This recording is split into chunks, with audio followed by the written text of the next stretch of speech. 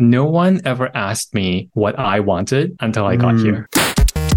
Deal with what's in front of you and try to serve.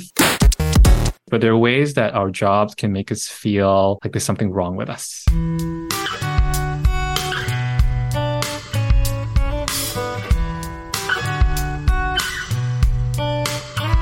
Welcome to Venture Visionaries. I'm Thomas Igeme, and in today's episode, we're exploring the interplay between business strategy and personal growth.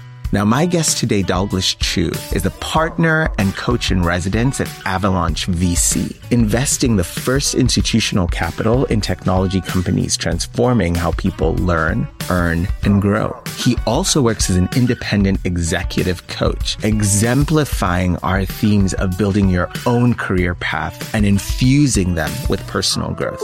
But my story with Dalglish begins over a decade ago on a trip to Yosemite. As a ragtag group of would-be friends, most of us immigrants, fairly new to America, went on an adventure, eager for new experiences and new connections. We were blown away by nature's grandeur and inspired by our youthful desire to explore both the world and each other. And we made quick friends. And yet one person did stand out, this brilliant yet inscrutable figure, who, while being a business major in college, was now completing his English PhD. Here was a person who was clearly deeply interesting because he was deeply interested in the world around him. And yet, he was inscrutable. It was really difficult to get beneath the surface and figure out what really motivated him, what he wanted out of life and why. And so it was a huge surprise to me when the next time we connected, Dalglish was an executive coach, not just connected to his own inner journey, but working to inspire others to do the same. And he'd taken a pretty impressive path to getting there. From partnering with top health systems at McKinsey to empowering nonprofits in education equity, Dalglish has done it all. And connecting those experiences is his philosophy of doing the inner work to unlock outer growth that resonates profoundly with our discussion on leveraging human capital as a strategic business advantage. In this episode, we're going to be delving into Dalglish's Singaporean upbringing and how it affects his approach to leadership and business, his transformative career journey into coaching, and we'll explore how his unique perspectives on personality systems, life design, and founder success can inspire all of us to embrace unstructured time and confront our blind spots. Without further ado, let's dive into a conversation with Dalglish now.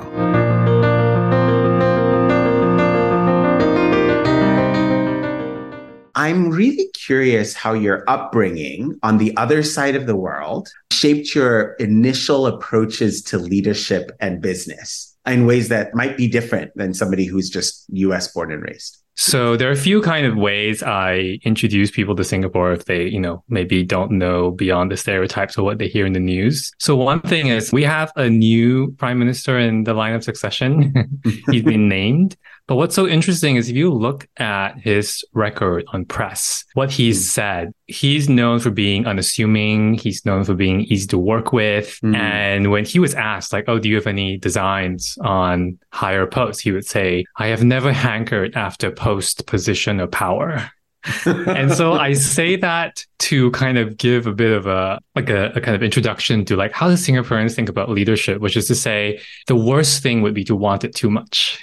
You get recognized for good work, you get tapped on the shoulder, you kind of keep your head down and do all the things you're supposed to do. And then one day you get anointed. The worst thing would be to want it too much, right? To be on record advocating for yourself. And so there you can see the big difference between the US and Singapore, where when I came here, I realized that if you do that, you will get nowhere. No one is recognizing your quiet heads down work. No one is going to come to you and anoint you.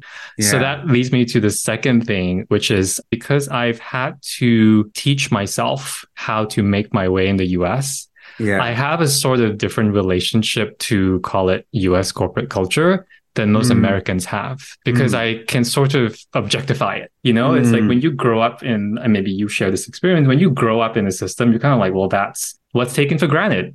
And I had to sort of learn it and teach it to myself and find words for it. So I have a different relationship with it now than perhaps someone who grew up with it does. Yeah. What are some of the ways that you've seen that different relationship with it show up? No one ever asked me what I wanted until I got here. One of the things I had to learn and teach myself is kind of call it self-advocacy, right? Like, how do you explain yourself to others? How do you craft a story for where you've come from, what you're doing, and where you're headed? There was a lot of discomfort around it for me in the beginning because it felt so selfish. It felt like me, and it kind of felt almost egotistical in a way that in Singapore would have been frowned upon. What I realized was that here, it's not seen that way. It kind of gives people a handle. Like, how do I relate to this person? How do I help this person? I didn't realize that, without telling people, hey, here's what I want and here's how you can help me, that actually helped them help me. Do you ever find that your experience in Singapore gives you eyes to understand things about American culture that people who are born here would miss? I will say that I've also brought with me like a lot of pragmatism. Like, what works? Like I said, I taught myself, figured out how to make it work, how to get ahead, how to succeed. I think there was a sort of hard-nosed pragmatism around. I was like, oh, well, that wasn't working. What's going to work? So let's figure it out.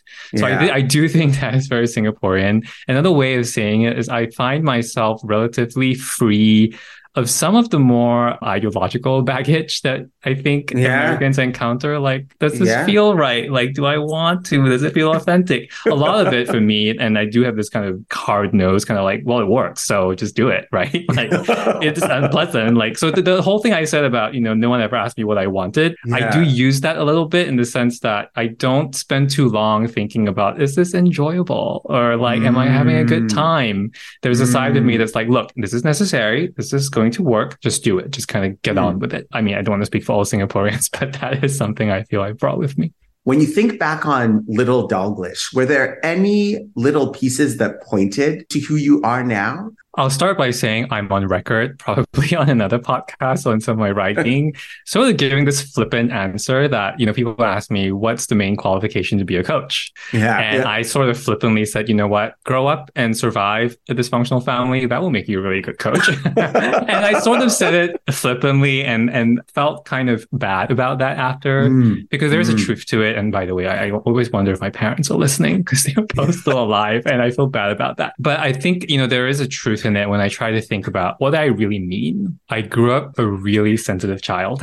So just sort of very observant and quiet and kind of constantly taking in what was going on around me. And when I talk about dysfunction in the family, my family's actually pretty privileged. We grew up pretty privileged, I have to say that. But there was just so much unhappiness. Just so much unhappiness in the family with my parents, both of them, even though they are still married. And I think what I mean when I say the coach I am today comes from having survived that is that I was so steeped in the sense of their suffering and also not wanting them to suffer. I, in some ways, loved them so much and wanted so badly for them not to suffer that this visceral feeling of wishing that they would see how they were suffering, that wishing for them to see how they were making each other suffer and making other people suffer, that really stayed with me. Today, I think there is an element of it that I do bring to my clients because a little bit of that love, not to use, not to be sappy, but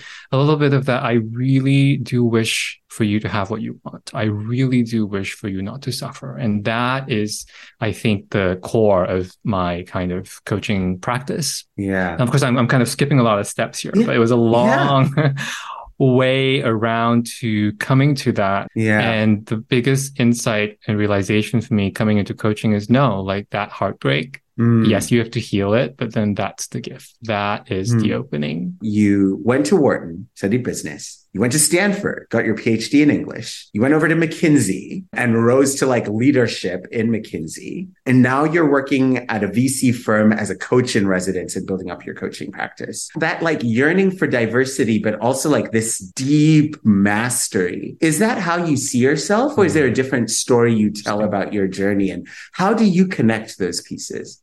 A word that you kind of used in that question was depth. And that is something I do identify with. I sort of abhor superficiality. I kind of want to get into the thing, like kind of go through something and through the other side, and to have sort of realized the essence of it. Like what is the essence of academia? What is the essence of consulting? I feel like I've sort of always had this drive to truly not just do something, but understand its bones. There's something satisfying about that for me. The diversity, the kind of zigs and zags of my career. I think the first thing I would say is, because you asked about how I tell that story. The first thing I would say is that it can look like you can sort of piece it together now. Like, yeah, that makes sense in this light. That was not the experience going through it. I've always had this feeling. So I'm not someone who maybe would say like I have a lot of faith in the benevolence of the universe. I don't think I make my way through the world that way. But I will say that in these big career moves, there's always been a feeling of sort of the hand of fate or some higher wisdom in it, because I've always sort of just known that it was time to do something. And then something would sort of present itself. So I'll give you an example. Not many people know this unless they're with me at Penn, but I was an English major. And when I actually applied to Penn not knowing what Wharton was, if you can believe that. I had no idea that it was a, number one business undergraduate business program, blah, blah, blah. I totally intended to go there and be an English major, and then arrived and like, what is this Wharton thing? And then, being a good Asian student, being like, oh, like that seems practical. That, that would totally make my parents feel like the tuition was worth it. So it was actually the English major that came first, and the Wharton degree came after. I actually kind of applied to do that secondarily. The other thing is that I actually applied to consulting back in the summer of 2009. That was going to be what I wanted to do. Yeah. And then the recession happened. And I remember being in my English professor advisor's office in the summer, having applied to these internships, and a call came. And it was one of those three firms which will remain unnamed, and said, we could only take one this year. And I'm sorry, it's not you. And I was just like, what am I going to do? Because, I didn't have an internship lined up. Usually those things get you your full-time offer. My advisors, who all had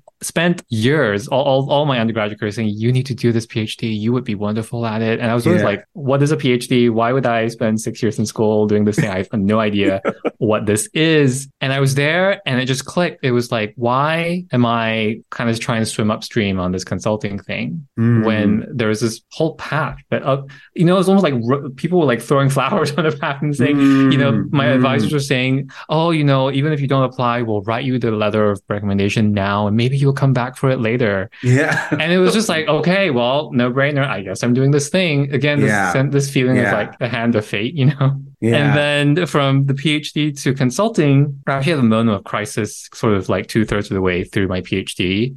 Not about the PhD, because I always intended to be a professor. It was more about the reality of the job market and the academic job market, which has, it worsened from 2010 to 2017, which when I was doing my PhD has gone even worse since. So that reality was starting to hit. And also the realization that, I am not someone who can imagine doing one thing for the rest of my life.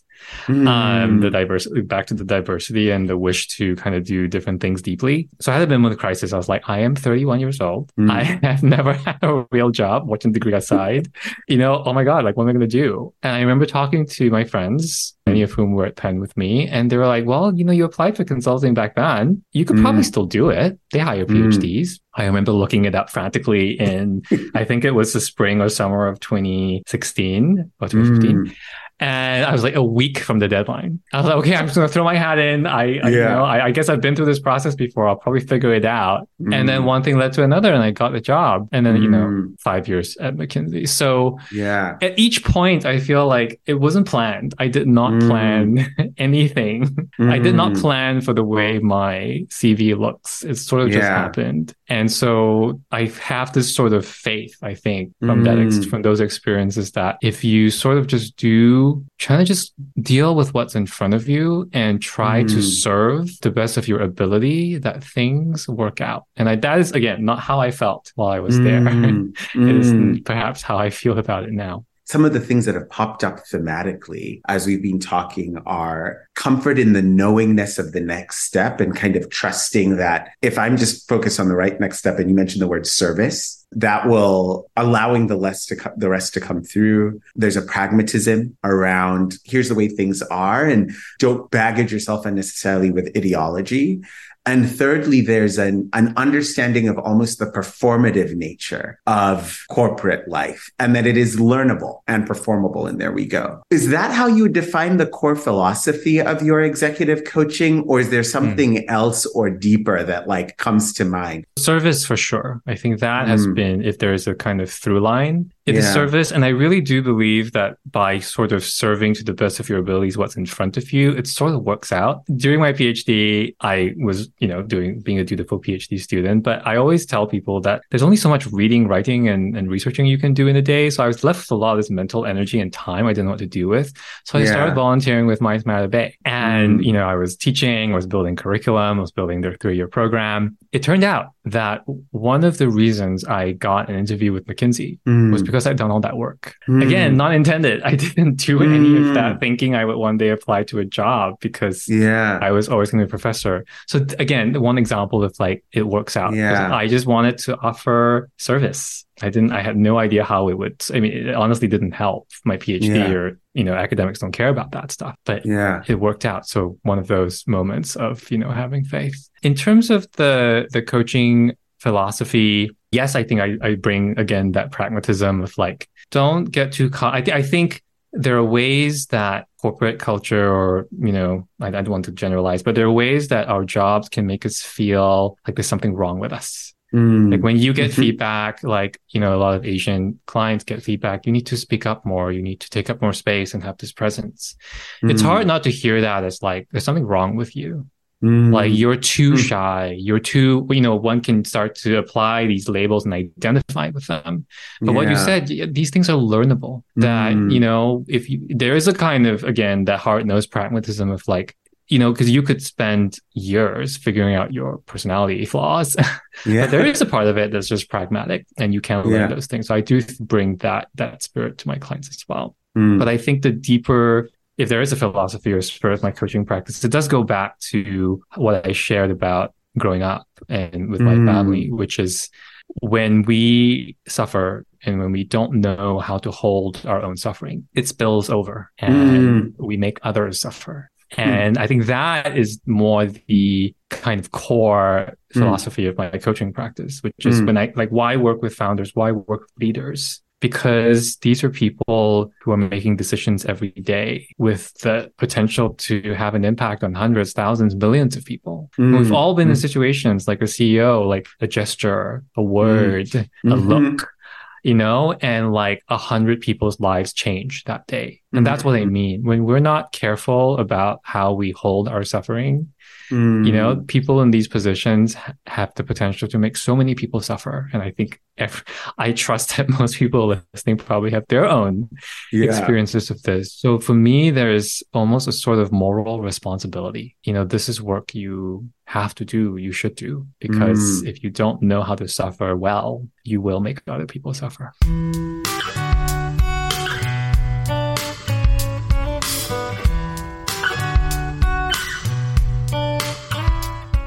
One of the pushbacks that I could imagine, we need somebody to build a business. We're not investing in this founder in order to reduce suffering. What would be your response to somebody who came up with that counter? I have sort of responses at two registers, one more practical and one call it spiritual. So I'll give you both. So let me start with the practical. I think we routinely underestimate how closely linked those two things are. Like we don't think that, working on our blind spots, we don't think that holding our suffering, also because of the language I'm using, right? Like what does holding your suffering have to do with like ROI or like what does it have to do with returns? Well, again, I go back to, so there's part of this that's like, the language I'm using may feel a bit esoteric, but again, we all know from personal experience how much mental, emotional, and even physical energy these day-to-day sufferings take up. And we know that it feels small, but can also become big very fast. When you're a CEO and you have, let's say, I'm just hypothetically, let's say you have a really big blind spot around kind of having your flaws pointed out to you. Or getting feedback on, like, you're one of those people who just needs to believe in the mission, and you're like, I have to put blinders on and not hear, how this is maybe not working out. Well, that works for you. And if anything, it can be very compelling to investors and other early employees. But how long do you think you can go before that becomes the culture of this 1,000-person company? And now it becomes incredibly difficult to reverse. Now you have this 1,000-person apparatus for propping up your own need not to face something. So we severely underestimate, this soft, touchy-feely stuff, and how very quickly the practical consequences come. The phrase I use is how quickly the bill comes due for these things that we are not taking care of. So that's the practical. The more spiritual answer of, like, people ask, what's the ROI of coaching? Why should I invest in this? Why should I pay for this? The first thing I will say is that when we talk about success, like, we tend to think successful, not successful. Like, we kind of think of it as a binary thing, but we don't think of kind of at what scale, right? Like, success in what sense? Success at what time scale? So some of the things I'm talking about, like, holding your suffering, not making other people suffer, covering your blind spot, being self-aware, as much as I talk about it as, like, this is your moral responsibility, I also want to be fair to the people who come to me, prospective clients, to say, yes, I do believe it is your moral responsibility, but it is also optional. I really do believe that as well, in the sense that I cannot say that you cannot be successful without doing this work. We know, again, plenty of examples of people who have a lot of success, but who do things that, maybe are not not the kinds of things I'm talking about. But again, I say success at what cost? Success and what time scale? Back to the phrase, the bill always comes due. I really do believe that. And it may not be you paying the bill. It may be your family. It may be your employees. It may be the families of your employees. So I think it's, again, what aperture do we take to understand success? How different do you personally see your role to executives as a coach versus the way you did as a consultant? How do you think that having been a consultant affects the way you coach? Well, they're both in some ways helping professions. I don't know how many consultants would kind of identify with that. There is, again, the element of service, right? Yeah. The consultants are not claiming the success. We are helping, and we celebrate, like, helping our clients get to where they want to be.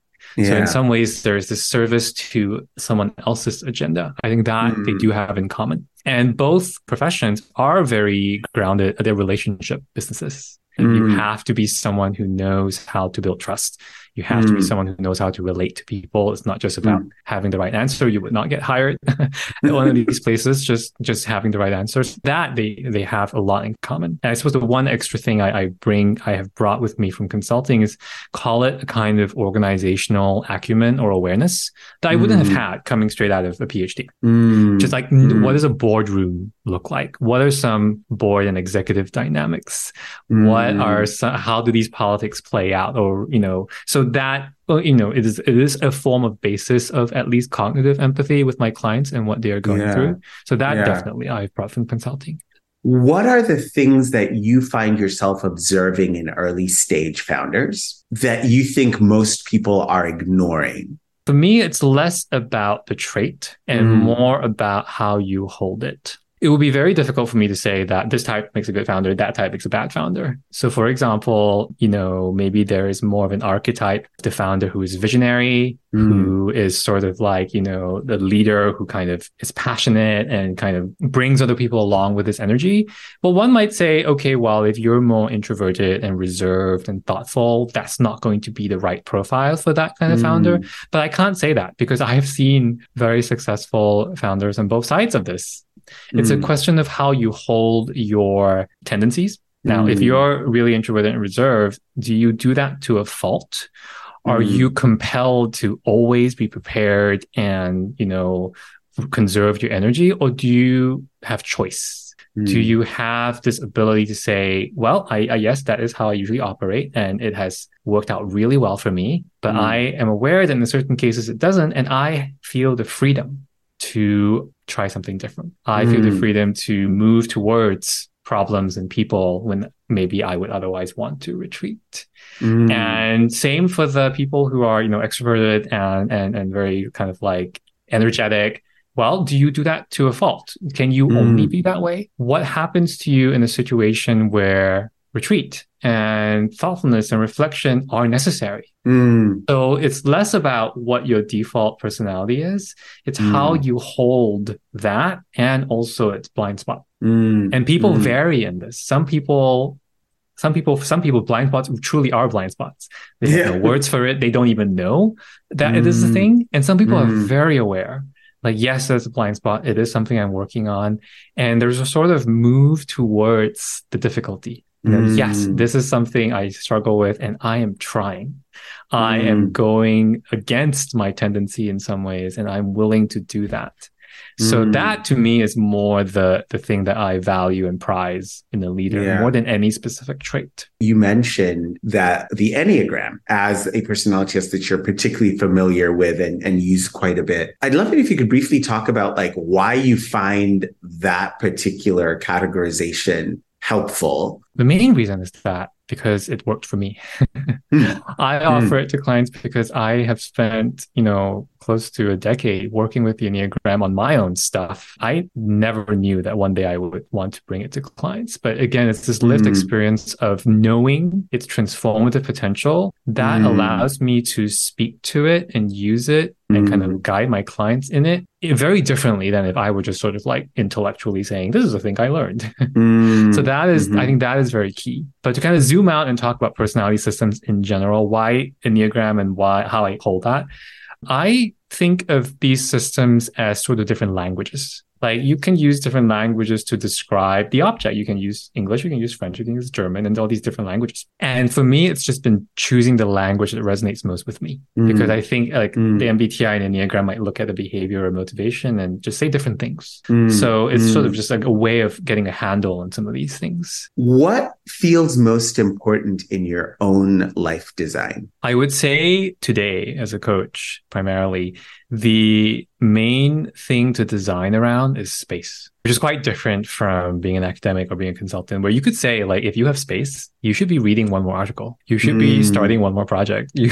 Or as a consultant, if you have space, there's probably something you're not doing. You should be developing a new client. As different as those two things are, they actually have more in similar, and more similar than not, in this sense of, if there is space, it means that there's something I'm not doing. And I carry that a lot from the places I've been, the institutions I've worked with. And this is sort of this kind of a little bit of the insecure overachiever mentality, right? Like this deep unease with space and time. If I look at my calendar and like, oh, wow, I have no meetings today. The instinct of that sort of ethos might be, wow, no one needs me. I'm in trouble. Right? I should be doing more. I'm not helpful anymore. I have no more value. And as a coach, it's easy to lapse into that. I need to get more clients. I need to get on LinkedIn. I need to post more, write more. But I have realized that what makes me a better coach is getting more comfortable with this unstructured time, because it often, and I try not to overburden it with like, you have to journal and you have to meditate and you have to like that just reinstates that sense of needing to do in a different form.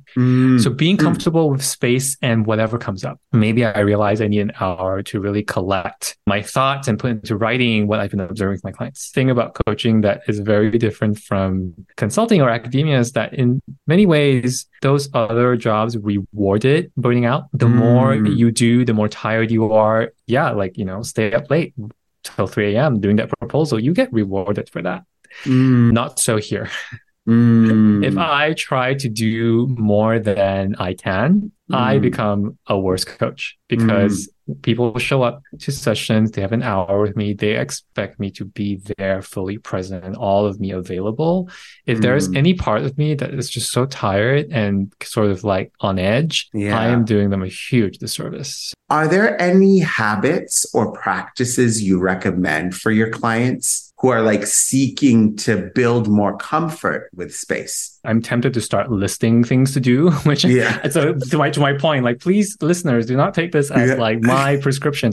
I have been in weekly therapy for what feels like the last decade. It's not that I'm saying everyone needs therapy, but it is sort of this time for me where I am literally, this is just me to work on me. There is no pragmatic outcome here. There is no goal I am trying to meet. There is no KPI. It's just this commitment. This is a sort of practice to show up week after week and to kind of work with what is there and to just almost like soak in. Like, this is just about me. I'm not helping anyone. I'm not doing anything. Therapy has become a sort of, in some ways, supervision for me. It's coaching supervision because it helps me be a better coach.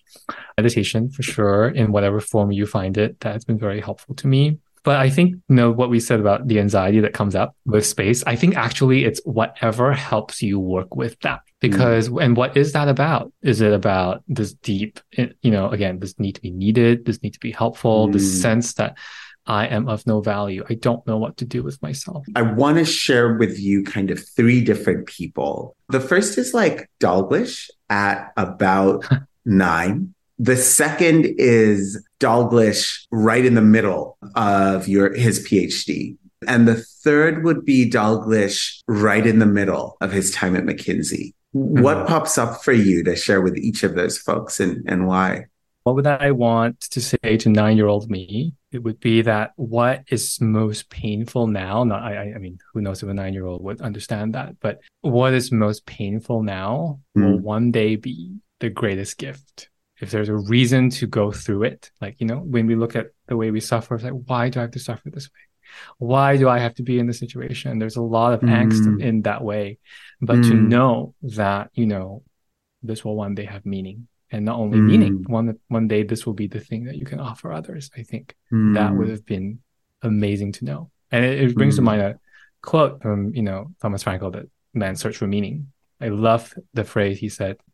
Actually, I think he's quoting another poem, so it's not his, but what gives light must endure burning. Yeah, that this burning is necessary, as painful as it is, because one day it will be your light. To me, in the middle of my PhD, it's kind of the thing I said about, sort of having a little bit more pronoia, like the world conspires for your benefit. It will all make sense. Because I think I had such panic about having made certain decisions that just didn't make sense. Like, why did I do this PhD if I didn't want to be a professor? And now I am 31 and have no real professional experience. Again, this sense of devote yourself to service, devote yourself to doing the best you can with what's right in front of you, and it will work out. And as I say that, it's also, I think even now I need to hear that. In the middle of McKinsey, gosh, I think, and this is something I did come to later, but I think if there was one thing I wish I had known earlier, it was that it's so easy to play the game that others have kind of recruited you to play. Do well at this, learn this, meet these markers, we'll promote you, we'll, reward you in such and such ways. But when I look back, the whole time there was this other game under it, which was, what am I learning? Who am I becoming? What am I getting? What am I taking from this experience that means something to me outside of the language and the vocabulary and the frameworks and the models of the firm? Because that is what I'm going to take with me, right? And it's what I have taken with me, right? 20, 30, 40 years from now, I would hope people are not still talking about what title I had when I left or what I did, but what have I done with what I've learned? Who did I become, and what did I do with that?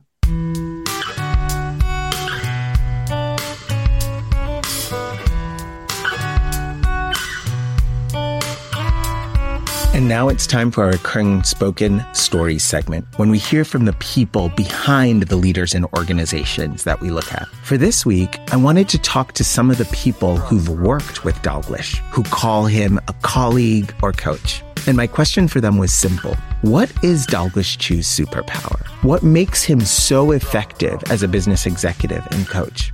First, I talked to Justice Luttig, an investor at Authentic Ventures. Here's what he had to say. Dalglish's superpower is his ability to, in a very short period of time, strip away the layers that are lying within your true self when working through a problem. The way in which he understands and reads people brings to the fore these key issues that are underlying what you're going through at that point in time. And that removes all the noise in trying to get to the fundamental key point that you're working through. I also got to talk to two co-founders working with Dalglish, Nathan Lee and Selena Chi, co-founders of Juniper Behavioral Health. Pro tip, they're hiring if you're interested. Let's hear what they had to say. Dalglish's superpower is his ability to bring the best from you, especially when you didn't know what that best version looked like beforehand. He's incredibly thoughtful in his direction, and he's challenged me personally in ways that are complex and nuanced that I wouldn't have done my own, but has helped me develop as a founder, both in leadership and in character. He also doesn't just take your words at face value. He digs deep into understanding your motivations intellectually and emotionally, and how to channel that energy into becoming a leader at your fullest potential. Dalglish's superpower is his deep understanding of what makes each individual person tick, and his ability to help people use that to develop authentic styles of leadership. He takes such an individual approach to each person because each person is so different. And he's incredible at getting to real and thought-provoking insights about a person so quickly. Even within our first few sessions, he was making spot-on observations about me that I had never even thought about myself. And lastly, let's hear from Caitlin Donnelly, the managing director at Avalanche VC and fellow partner with Dalglish in investing. Dalglish's superpower is that he's able to really understand other people very quickly and in a super deep way. He can understand kind of their motivations, what makes them tick, and then can help other people see that in themselves, see things that they might not have fully understood or had the words to process. And then they can see what's been holding them back and what they might need to do to improve and grow in the future.